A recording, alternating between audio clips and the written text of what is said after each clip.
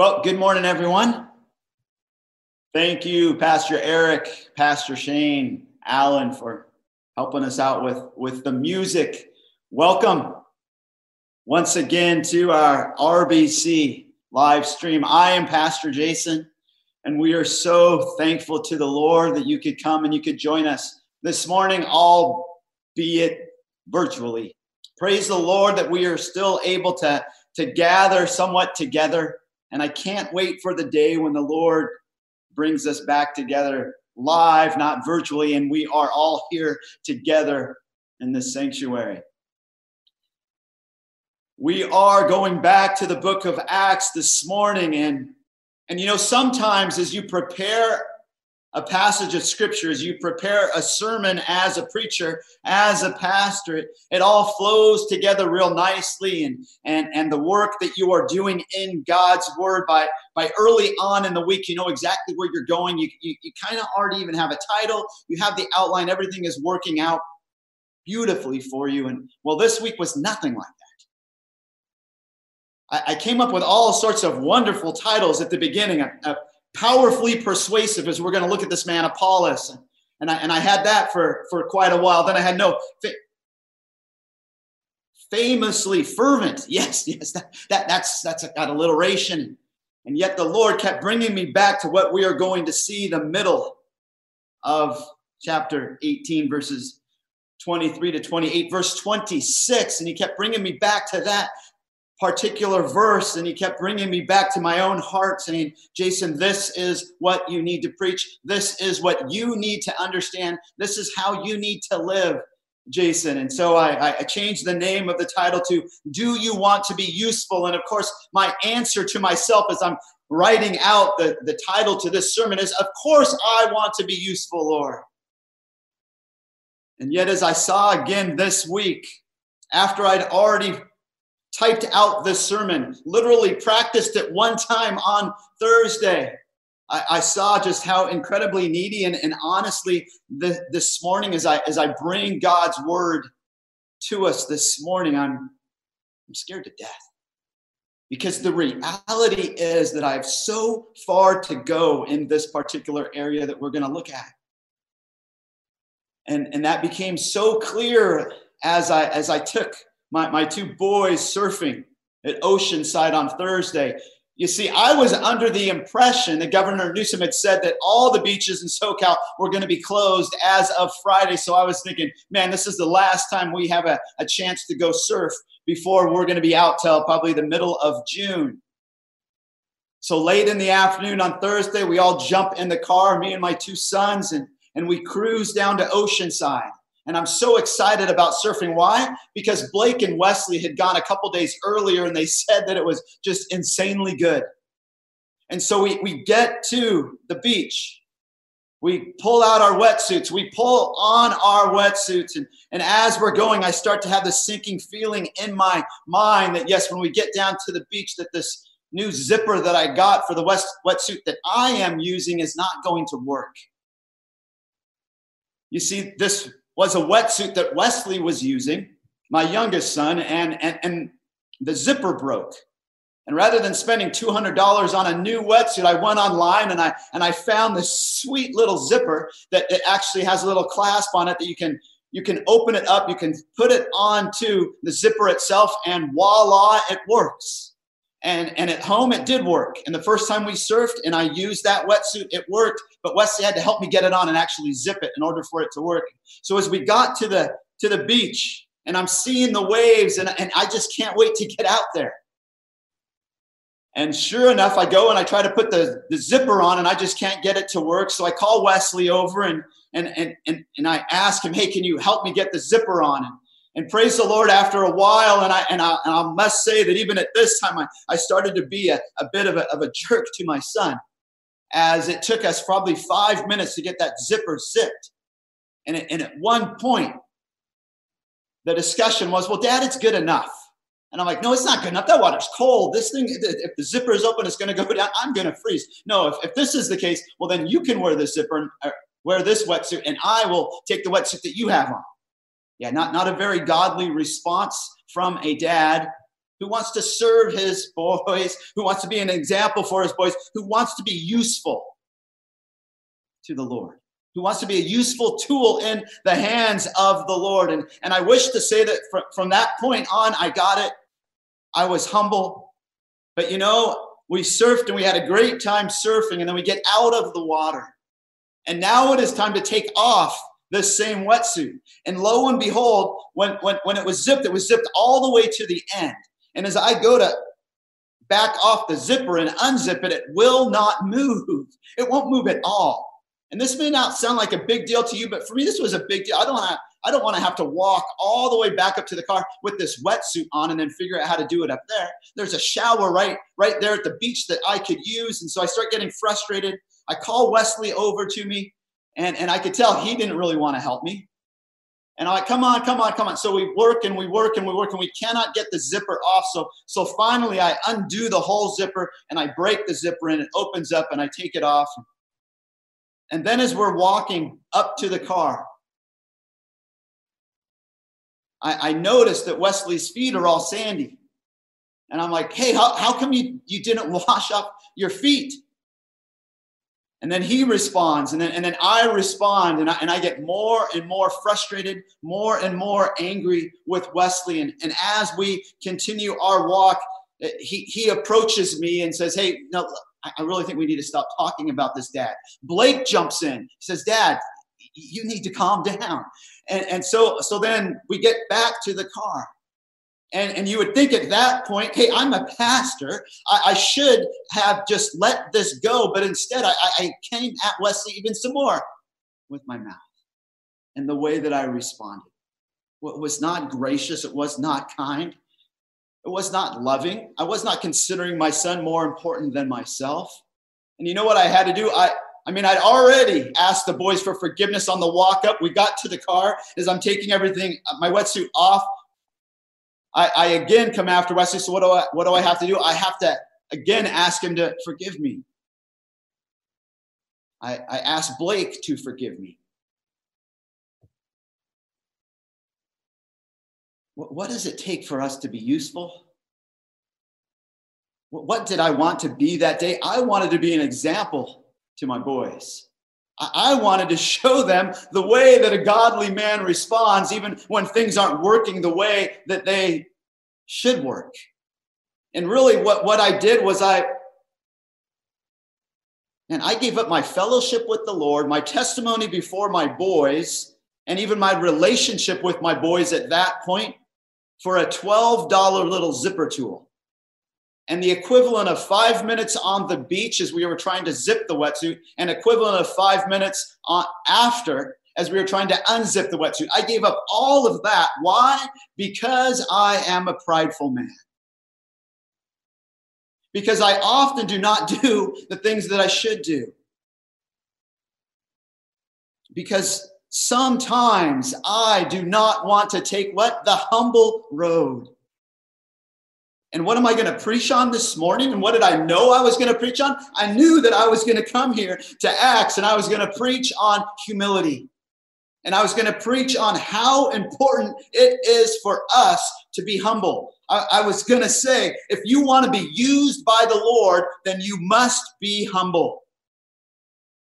And if you want to stop the Lord's working in your life, the way to do that, a surefire, quick way to do that is to be prideful. And that's what I was. I was more concerned about myself than I was about my boys or anything else, even those around me. Not that I was screaming at Wesley, but as far as we go, as far as our family goes, I was way out of line. Jonathan Edwards says this about humility.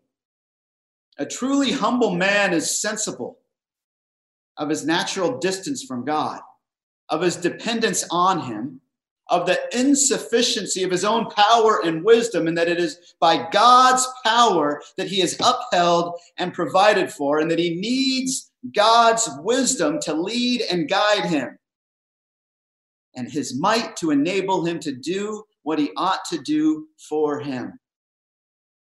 That was such a perfect example of my need for God's help, to truly be humble. And it really did take James. In fact, turn there with me. Before we go to Acts this morning, as a way to introduce where we are going to go and to add some more meat onto exactly what transpired in my heart that day on the beach on Thursday at Oceanside with my sons. It's clear here in James chapter 1, verses 21 to 26, where James says this: therefore, putting aside all filthiness, that's how I was acting. I was acting filthy. And all that remains of wickedness, I was acting wicked as well. In humility, receive the word implanted, which is able to save your souls. Even though I had prepared the sermon, even though I'd spent time in God's word, I had not received the word of God the way that I should, in order to save my soul. But prove yourselves doers of the word, and not merely hearers who delude themselves. For if anyone is a hearer of the word and not a doer, he is like a man who looks at his natural face in a mirror. For once he has looked at himself and gone away, he has immediately forgotten what kind of person he was. But one who looks intently at the perfect law, the law of liberty, and abides by it, not having become a forgetful hearer, but an effectual doer, this man will be blessed in what he does. If anyone thinks himself to be religious and yet does not bridle his tongue, but deceives his own heart, this man's religion is worthless. And that's what I was like on that Thursday. My religion, my Christianity at that time, my testimony before the Lord, it was worthless. Why? Because I gave in to my own pride instead of being humble. Thomas Watson says this in regards to James 1, 21 to 26. Words are the mirror of the mind. They show what is in the heart. That's what my response to Wesley proved. It showed exactly what was in my heart. And as my heart was revealed, I was sickened by my own condition of my heart. Praise the Lord that God's grace is greater. Turn with me to Acts chapter 18. And today we're going to be looking at verses 23 to 28. But really what I want to camp out on are verses 24 to 28. As we are introduced to a man named Apollos. But before that, we have to understand that this whole set of verses takes place in the context of something that is going on. Actually, it's taking place in between something that is going on in this interim time of what we've seen in the book of Acts, in what last week as we ended was Paul's second missionary journey. He was wrapping up his second missionary journey, and we saw in verse 22 of 18 that he landed in Caesarea, then he goes on to Jerusalem, then he comes back to Antioch, his home church, and picking it up in 23, we see what happens as he comes to Antioch, what he does there, and then what subsequently follows. Acts chapter 18, verse 23, and having spent some time there, speaking of Antioch, being with his home church in Antioch as a missionary returning, he no doubt was investing in the church, encouraging them, telling them all the cool things that the Lord had accomplished through their second missionary journey. And as such, I am sure that he was being recharged as well by all the things that they were recounting of what the Lord had done in Antioch while he was away. It was this mutual edifying, cool thing going on. But then we see this, he left and he passed successively through the Galatian region and Phrygia, strengthening all the disciples. So what happens next? The Apostle Paul takes off on his third missionary journey. And as he takes off on this missionary journey, he heads through Galatia. He goes back to the regions, to the very towns that he had gone to in his first missionary journey with Barnabas. That means he goes to Derbe, he goes to Lystra, he goes to Iconium, he goes to Antioch and Pisidia, where he might have contracted malaria. He goes to Iconium, where they tried to stone him. He goes to Lystra, where they tried to treat him like a god, like he and Barnabas were Zeus and Hermes. And he goes back to all of those churches for the sole intent purpose of strengthening them, of encouraging them in the Lord. And yet, really what he's intending to do on this third missionary journey, he's not intending just to go to Galatia. That is not his main objective in this third missionary journey. He's heading somewhere. And do you know where he's heading? He's heading back to Ephesus. He wants to go to Ephesus. He wants to check up on Aquila and Priscilla and see how the church planting effort is going there. Because remember, his heart was for Ephesus. But he only spent so much time on his way back in his second missionary journey in Ephesus. So now he's heading back to Ephesus. He's just taking a bit of a round robin way to get there. And on his way to Ephesus, which will really be his first time in Ephesus, he stops off and he encourages these Galatian churches, these churches in all these places that were now established.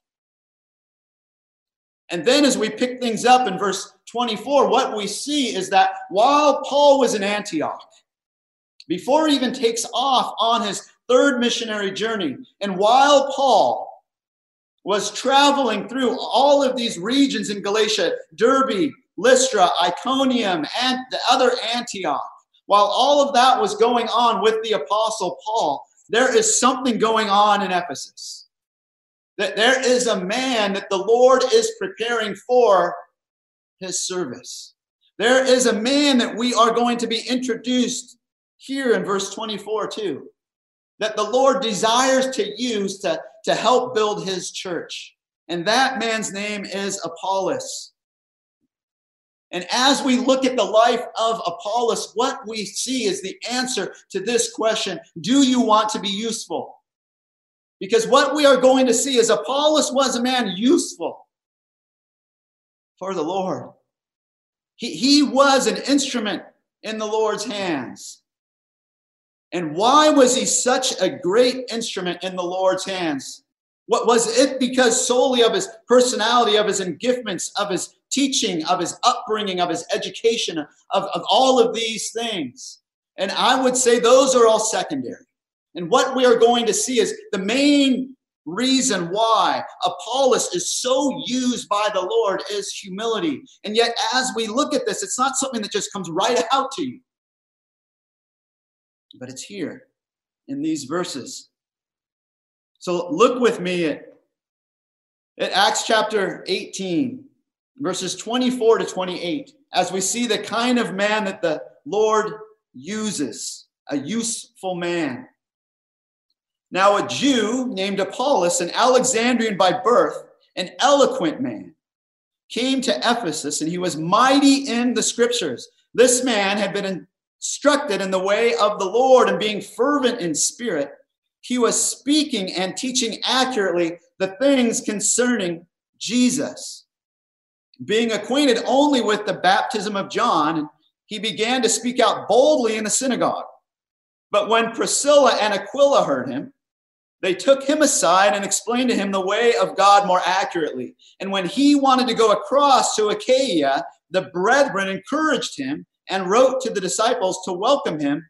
And when he had arrived, he greatly helped those who had believed through grace, for he powerfully refuted the Jews in public, demonstrating by the scriptures that Jesus was the Christ. Let me pray for our time in the Word. Heavenly Father, we thank you for your Word, your all-sufficient Word, and how powerful it is. We ask that you would teach us this morning from your Word, that you would allow us to see what is needed for us to be useful, for that is our heart's desire, that we would be useful for you, a useful tool in your hand day in and day out. And in order to be that, in order to do that, we need your help. We need to understand your word and all that is contained in your word. So help us now. Help me In Jesus' name, amen. So today what we are going to see is the kind of man God uses. What is the kind of man that God uses? And what I am going to present, what I believe we see in this is what he uses. First and foremost is a humble man. I am not saying that the Lord doesn't use Apollos and how he was raised, where he was raised, what his particular personality traits are, what his strengths are, and all sorts of other things. But all of that comes secondary. And all of that is useful only based on whether or not he is humble. And it is the same for you and I. We must be humble. That is the kind of person that God uses. And what we will see this morning is that God uses his past as a time of preparation. And in the way that he humbly responds even to his past. And God will use his present, even in the way that he responds humbly to correction. And we will see that God uses really what is considered, we can look at it as his future, as he humbly serves the Lord. And if I were going to go ahead and define humility this morning, how would I define humility? You can find all sorts of definitions for what it really truly means to be humble. And you could look at a dictionary, and that wouldn't really give you a Christian perspective, a Christian definition. It would just say something like just lowly, and that's all that it is. And yet I would say that a good working definition for humility, that at least in my own heart and life right now, that I think, man, this is good, is this: a godly posture of the heart. A godly posture of the heart. And who is the model? Who is the example? We could look at Jesus Christ, who being God actually humbled himself and submitted himself to the will of the Father over and over and over again. And if he is our example and Jesus Christ submitted to the Father, then oh, so much more that we should submit to the Father. That we should recognize how great God is and how nothing we are, how small we are. So what we will see this morning in the life of this man Apollos is that he was useful to the Lord. He was a useful tool in the Lord's hand. And we'll see this as he is humble in the way that the Lord prepares him. He is humble as he is corrected, and he is humble in the way that he serves him. First, we see this humility in his preparation in verses 24 to 26, just the first half of 26, as we see a little bit of the background of Apollos. Again, as Luke gives us a depiction, he doesn't give us every detail. There is so much missing in this account. And yet, what he does choose to give us is telling as to the kind of man Apollos was.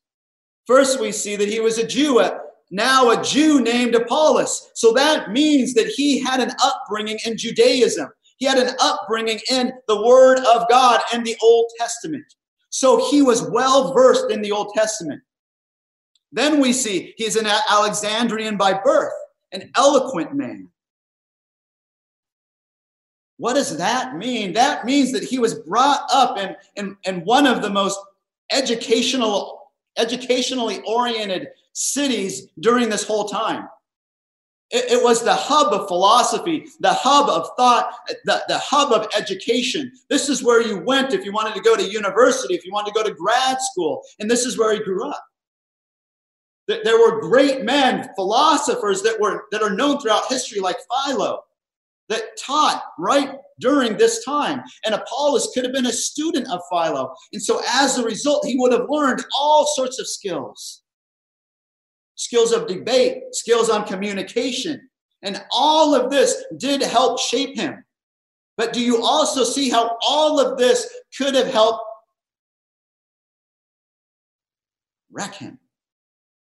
This could have been something that as he looked back at all that he had and all the ways that he had been educated and how smart, influential he was, and this and that this could have been something that just grew his pride more and more and more and more, to such an extent that he wouldn't listen to anybody outside of his particular circles. And yet what we are going to see is that he is teachable.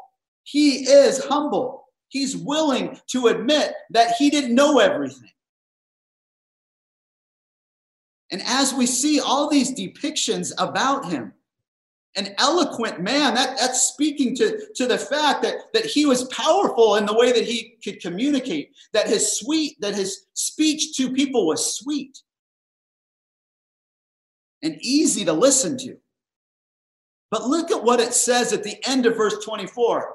And recognize this is not said of any other person in Scripture as far as the apostles or anyone like that. Jesus for sure was like this, but no other man is described like this. For it says he was mighty in the Scriptures. What do you do with that? Well, he was a man of the Word of God. He could use God's Word and not just use it a little bit. He wasn't pretty good with the Scriptures. He wasn't okay with the Scriptures. He was mighty in the Scriptures. Think about the sermons that we've heard from Peter already in the book of Acts. The sermons that we've heard from Paul and how people respond. And now what we are told is that this man Apollos, he was like them. No, he actually is held a bit higher, saying that he is mighty in the Scriptures. So much so that when 1 Corinthians is written by Paul, do you know what the Corinthians were struggling with? They were struggling with division, saying, oh, I follow this guy, and oh, I follow that guy. And do you know who they say that they are following? Oh, they say, well, I follow Peter. Oh, no, I follow Paul. And others say, no, I follow Apollos. What? He's put on the same level as the two greatest apostles. This was no little man. This was a man who was powerful in the Scriptures. He was mighty in the Scriptures. And then we see in verse 25 that he was instructed in the way of the Lord. And he was fervent in spirit. So he walked with the Lord. And he was fervent in spirit. What does that mean? That means he was enthusiastic about following the Lord. He was enthusiastic about his faith. And yet notice that when it says fervent in the spirit, that spirit there is a small s. And I believe that's significant. Why? Because a question that we would have to ask is Apollos saved? What is the deal with Apollos? And I would say that up to this point, until Priscilla and Aquila speak with him, that he is not truly saved. He is more of what we would look at as an Old Testament believer.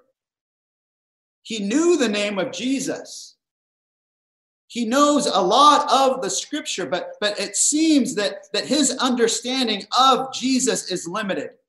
And how do I know that? Well, because it says that he was only acquainted with the baptism of the Spirit.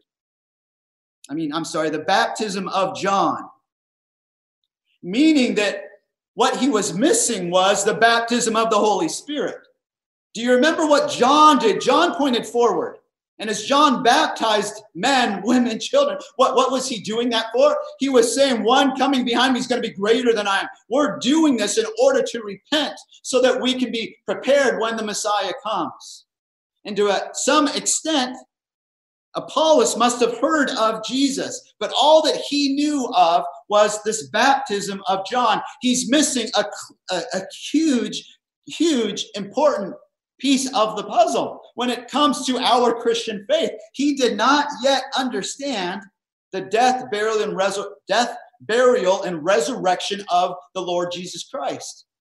He was missing that. For all that he did know, he needed more light. He needed more truth. And for as humble as he was, not putting himself up on this great big pedestal, there was still something that he needed to learn more about. He needed to learn more about the Lord Jesus Christ. Perhaps this morning you've heard of Jesus Christ. Perhaps you've heard of Jesus just as this man Apollos had. But what you haven't heard is the whole story. Well, please keep listening as we are going to hear the whole story about the Lord Jesus Christ. What do you do with a man like Apollos, who seems to be used by the Lord so greatly, right? He's teaching in the synagogue, and he's teaching powerfully. And yet, as you go to the synagogue and you hear him, you notice that something's missing. And so at that particular point, you now have a choice. Aquila and Priscilla had a choice. Do they stand up and do they leave the synagogue because he still doesn't understand some things? Do they stand up and openly refute him? No, you don't do that. You graciously come alongside him. And that's exactly what they do. And so in this, I believe, again, as we look at this, we see lessons on humility all over the place in these verses. Not only from Apollos, but from Aquila and Priscilla. Look at how they respond to his teaching. And notice that he teaches accurately.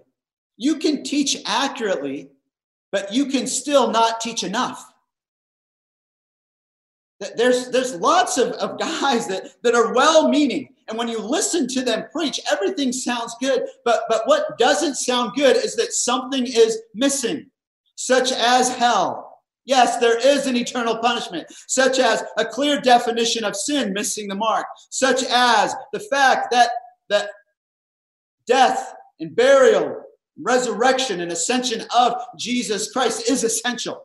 There is only one way to the Father, and that is through Jesus Christ. And what we must gain is the kind of discernment that we see in Aquila and Priscilla. That they could hear him and they could say, oh yes, he is teaching accurately the things concerning Jesus Christ, but he still has missed some things. And so what do?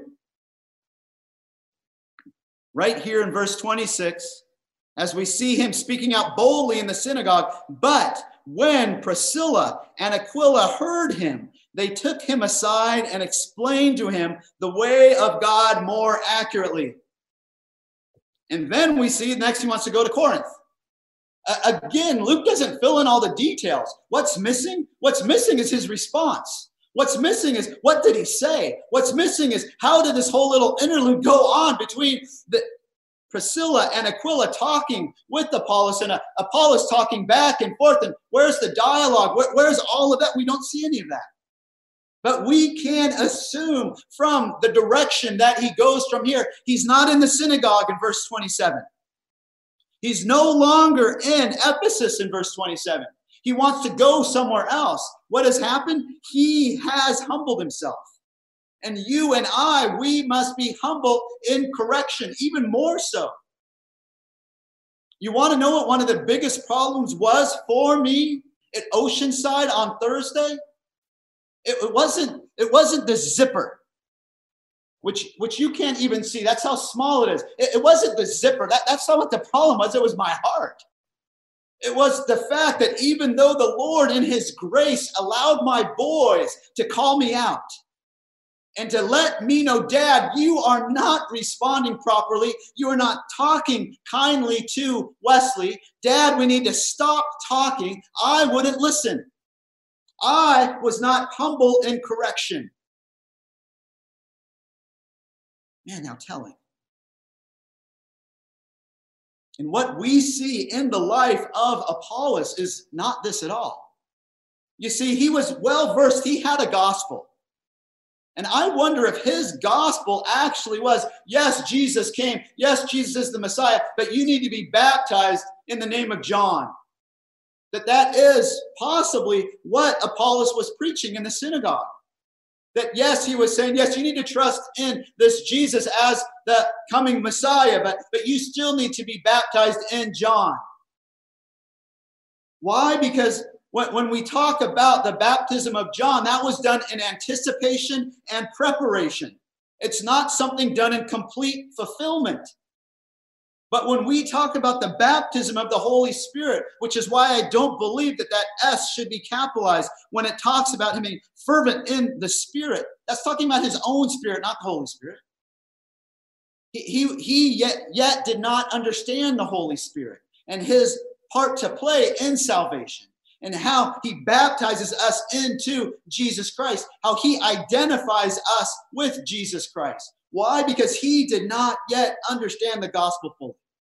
He did not yet understand that Jesus Christ was put upon a cross, that he hung upon the cross, not because he was a sinner, he is perfect. He was God. He hung upon the cross to pay for the sins of others, to be their scapegoat, to be their sacrificial lamb. In fact, I would think that at some point and notice, even this to me is a lesson in humility. Notice who is mentioned first when it talks about who does the talking to Apollos. It doesn't say Aquila and Priscilla. No, when Luke writes it, he writes Priscilla and Aquila. Well, wait a minute, Pastor Jason. Are you saying that Priscilla was a pastor? No, this isn't a church. What the idea here is that after the synagogue, they come to Apollos and they say, hey, buddy, you want to come to our house? Let's share a meal together. And as he comes to their house, at some point, some dialogue starts happening. And maybe the dialogue was began by Aquila, and then at some point, Priscilla, his wife, jumps in. And she recounts the blessed gospel to him. Is that perfectly acceptable? You bet it is. Please. Our wives, all of our kids, they should be sharing the gospel with people, especially those who come into our homes. And so maybe what this looked like was they start off with, man, Apollos, you are a gifted communicator. You are so enthusiastic. You know God's word. And we thank the Lord for you, brother. But this one who you spoke of, this Jesus, perhaps you don't know him fully. Do you understand that he is the sacrificial Lamb of God? Do you understand that he is the Savior, that he died, that he was buried for 3 days, that he then rose again, and now he ascended? Do you understand this? And perhaps Apollos, as he responded back to them, he was like, well, wait, what are you guys talking about? No, I thought this was about looking forward. You're now saying this is all done? And so then they went and told him how Jesus had died, how Jesus had been risen from the dead, and how he had finally ascended.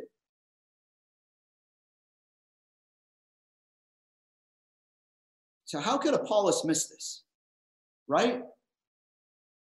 We're now in Acts chapter 18, about to finish chapter 18. We're a long way into the book of Acts. And we know that many years, in fact, most believe about 20 years has transpired, has gone by since Jesus ascended.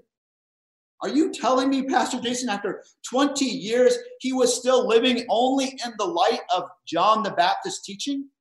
That's exactly what I'm telling you. And we're going to see that even more in Acts chapter 19. Why was that? Well, one of the main key factors that's so important in understanding Apollos is where he's from. He's from Alexandria. That is Egypt. That's a long ways from Jerusalem. Could it be that throughout all this time, even though people had come and shared in Alexandria and Egypt, there were parts of the puzzle, there were true parts of the true understanding of the gospel of Jesus Christ that were not communicated? Yes, I believe that could definitely have been the case. And that is why Apollos didn't understand everything about the Lord Jesus Christ. But once he does understand, oh man, his life is turned upside down and changed forever. He becomes, in essence, a missionary just like the Apostle Paul. And he's no longer even content staying in Ephesus. He's like, man, I got to go somewhere else. I want to keep telling more and more people about this. Are you kidding me? Now I understand the Old Testament even better, which is how the Lord uses him so mightily. But think about how gracious and wise Priscilla and Aquila are in the way that they deal with this man. They don't come at him in public. They come at him graciously, in wisdom. And what a lesson for us. We must pray to the Lord to give us wisdom and how we listen to others. First, we see wisdom in them recognizing that there was something missing in what Apollos was teaching. When you listen to someone online, when you go and you listen to a pastor, you must hear everything that he's saying and not just hear what he's saying, but hear what he is not saying. Is there something that he is forgetting to say that is oh so important? That's part of the wisdom that we see in Aquila and Priscilla. Do you think that as Aquila and Priscilla were saying these things to Apollos, that they recognized what would become of Apollos, that he would become such a great Bible teacher and one of the greatest Bible teachers of the early church? In fact, some believe he's the one who wrote the book of Hebrews. It doesn't say who wrote the book of Hebrews, but many scholars spend all this time theorizing over the fact, oh, was it Paul or was it Apollos? And a lot say Apollos. I say all of that just to say that the Lord uses this man mightily, but there's no way that Aquila and Priscilla knew that at this point. We never know what the Lord is going to do through the interaction that we have with others. Case in point, a man named Hugh Latimer, who was involved in the Reformation in England. He was a very learned man like Apollos, from the finest of schools, and he had great influence. He was a man in spiritual leadership. He was a bishop. But what he's best known for is really his death and how he died, because he was burned at a stake. And when he was burned at a stake, a man was burned at the stake with him, right next to him. And this man's name was Nicholas Ridley. And as they are both being burned at the stake, Hugh Latimer looks at Nicholas Ridley, and this is what he says. These are his final words. "Be brave, Master Ridley, and play the man. We shall this day, by the grace of God, light such a candle in England as, I trust, shall never be put out." And that was the dying testimony of Hugh Latimer. Said, play the man. But you know what? Hugh Latimer had not always played the part correctly. For many, many years, he was involved in all sorts of religious systems. He was a priest, and he would take the confessions of men, but he himself was not saved. And a young monk who the Lord saved got to know this man, Hugh Latimer, and he wanted so desperately to share the gospel with Hugh Latimer, but he thought, there's no way Hugh Latimer is going to listen to me. So how do I do this? How do I share the gospel with this priest? And he decided, you know what, I'm going to do it in confession. So he tells Hugh Latimer, yes, I want to come to you in confession. And yet, instead of going and confessing his own sins merely, he confesses the gospel of Jesus Christ.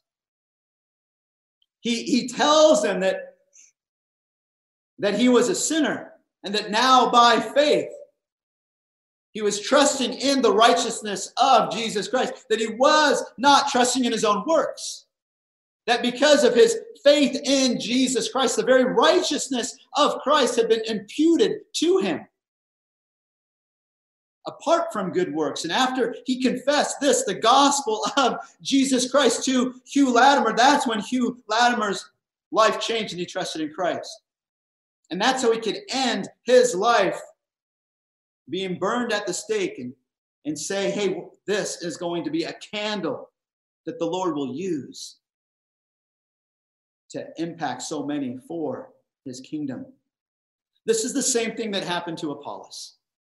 By God's grace, Priscilla and Aquila come and they share with him. And then through that encounter and through, I don't know if that was a dinner or exactly how it happened, but he definitely became saved. What if they had remained silent? What if they had said, you know what? This guy's just a little bit too educated for us. He knows a whole lot more than either of us do. Man, let's just be quiet. What would have happened then? Well, who knows how long it would have taken for Apollos to get saved. Or what if Apollos had responded the way that I responded to my boys? Basically shirking them and just stiff-arming them and not taking that from the Lord and allowing the Holy Spirit and his conviction to work and say, oh my, yes, you were right. I need to just stop talking and I need to ask you forgiveness and leave it at that. Listen, when someone approaches you and confronts you because of sin, do not resist.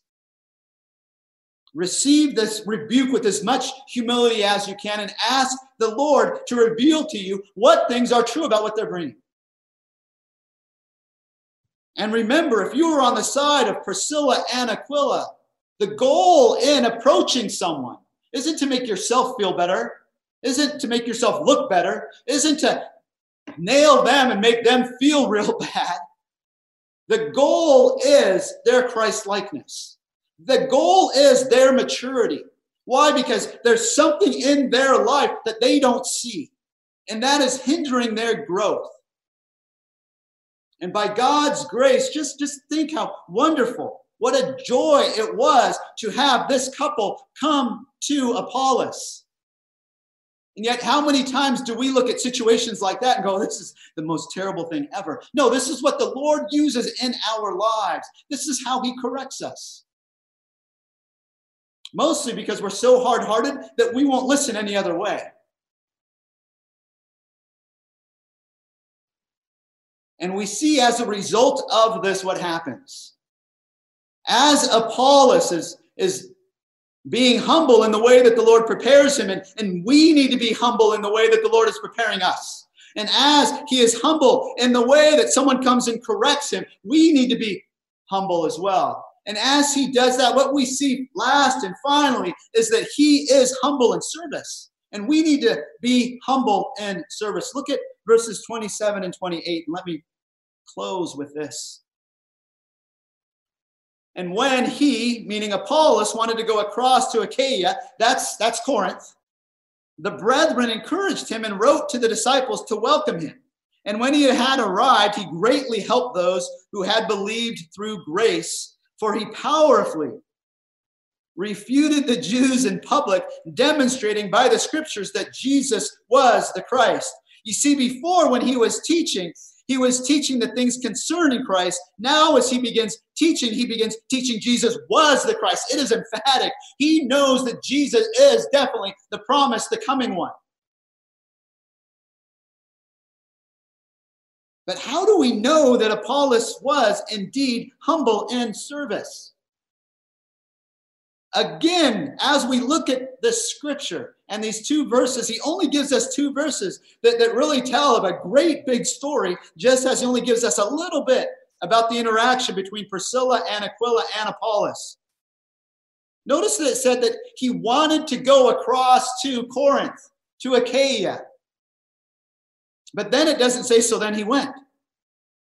No, then it says that the brethren, the body, the church in Ephesus, encouraged him in this and actually took it a step further and wrote some sort of letter of recommendation. So what's understood, what's implied? He must have gone to the church and he must have let everybody know, you know what? The Lord is laying it upon my heart to go over to Corinth and to be an encouragement to the body there. What do you guys think? And then how did they respond? They responded with double thumbs up. Are you kidding? Yes, that would be awesome. I think the Lord would use you greatly over there. And then some of the leaders in the church in Ephesus, they must have decided, well, let's take it even a step further. We are so encouraged with you. And we believe that you are just the kind of man the Lord wants to use over there. We're going to write you a letter of recommendation so they know exactly who you are and that we have endorsed you. And could it be that this letter came from Aquila and Priscilla? Remember, they're the ones that were in Corinth. They know all of these believers. And they are now the ones that are planting this church in Ephesus. Oh, how cool to see the Lord work it out like that. But let me just mention one word about Apollos. With all that we see about Apollos, that he was a great communicator, that he was full of enthusiasm, that he was persuasive in his speech, that he was encouraging the believers, that he was evangelizing the Jews and the Lord was using him. There's something missing. Do you know what it is that's missing? It's miracles. Where are the miracles? Where's the speaking in tongues? Where's the, okay, if he's like Paul and like Peter, well, where's the shadow that he casts on people as he walks by healing them? Where's all the demons that he's just commanding to leave? We don't see any of that. Why? Well, I wonder if it's because the Lord is trying to let us know that these miracles and all these things, that's not to be the key foundation of his church. That the key foundation of the church is this: the man who is mighty in the scriptures. The man who relies upon the Holy Spirit is humble and is all about God's word. What's needed to be used and held in high regard wasn't so much the signs and the wonders, but the preaching of God's word. And so we see, remember, God uses the humble. Those who are willing and humble. Those who respond to those who are correcting them humbly. Those who recognize that the preparation that God is doing in their lives, they need to look at that humbly. They need to respond to that humbly. And those who, by God's grace, are serving him humbly. For we know what happens if we're not humble. 1 Peter 5:5 says it oh so succinctly. God opposes the proud, but gives grace to the humble. Our pride will just stop God from working. And none of us want that. And I believe we can see that in the life of this man, Apollos. We have some points to ponder. Consider how Apollos takes the teaching of Priscilla and Aquila so humbly. How would you have responded? How willing are you to take correction? Isn't it crazy to think that I wrote this all down before this all happened on Thursday, and I still didn't even stop and think about it? Why is it a good thing to have another believer correct you? How much more do you still need to learn? Number 2, consider how Aquila and Priscilla pursue correcting Apollos, and he turns into one of the greatest teachers in the Bible. How might God want to use you in the lives of others? How important is correction and faithfulness to each other in Christ's church? How important do you make it? How important do I make it? And number 3, consider how powerfully God used Apollos to strengthen Christ's church and to be a witness. How does that encourage your heart as you consider your own life? How might God want to use you? And what would it take? The answer obviously is a humble heart, a humble life. I believe humility is a great topic of discussion for us to have been thinking about as we come now to the Lord's Supper. If you have your Bibles, you could turn with me to Luke chapter 22. Real quickly, this is just all preparation. Luke 22, verses 14 to 20, we are going to see what Jesus says to his disciples on what is known as the Last Supper. The last time that he celebrates the Passover feast with them and the things that he says. For it's a reminder of how great Christ is and how much we need him as we come to the Lord's table. When the hour had come, he reclined at the table and the apostles with him. And he said to them, I have earnestly desired to eat this Passover with you before I suffer. Notice this was something that Christ really wanted to do, because it is something that we as believers are really supposed to be doing. Not virtually like we are now. Man, this really is second rate. What we really need to be doing is meeting together, but we can't right now. But let's trust the Lord that we will be able to meet together. For I say to you, Jesus says, I shall never again eat it until it is fulfilled in the kingdom of God. Can you understand the significance of what he's saying? He's saying, hey, I will not do this again until the kingdom. Do you get the fact that, and I don't think about this very much when it comes to communion. He's promising, hey, we are going to do this together. In fact, I'm not going to do it until the kingdom comes. At that time, we will all gather together. And just as we are looking forward right now to the time when the church again is full, and we can gather together and we can pass down the communion, the elements together. And as you pass them to me, I pass them on to you. And right now we can't do that. Also recognize that there is a day coming when Jesus will be leading us like this. And when he had taken a cup and given thanks, he said, "Take this and share it among yourselves. For I say to you, I will not drink of the fruit of the vine from now on until the kingdom of God comes." And when he had taken some bread and given thanks, he broke it and gave it to them, saying, "This is my body, which is given to you. Do this in remembrance of me." And in the same way, he took the cup after they had eaten, saying, "This cup, which is poured out for you, is the new covenant in my blood." We're not going to take the elements quite yet. We're going to listen to a song, and I would just encourage you to just turn this into a time of remembrance and a time of reflection on all that Jesus Christ has done for us and how needy we are and how blessed we are of what Jesus accomplished for us on the cross.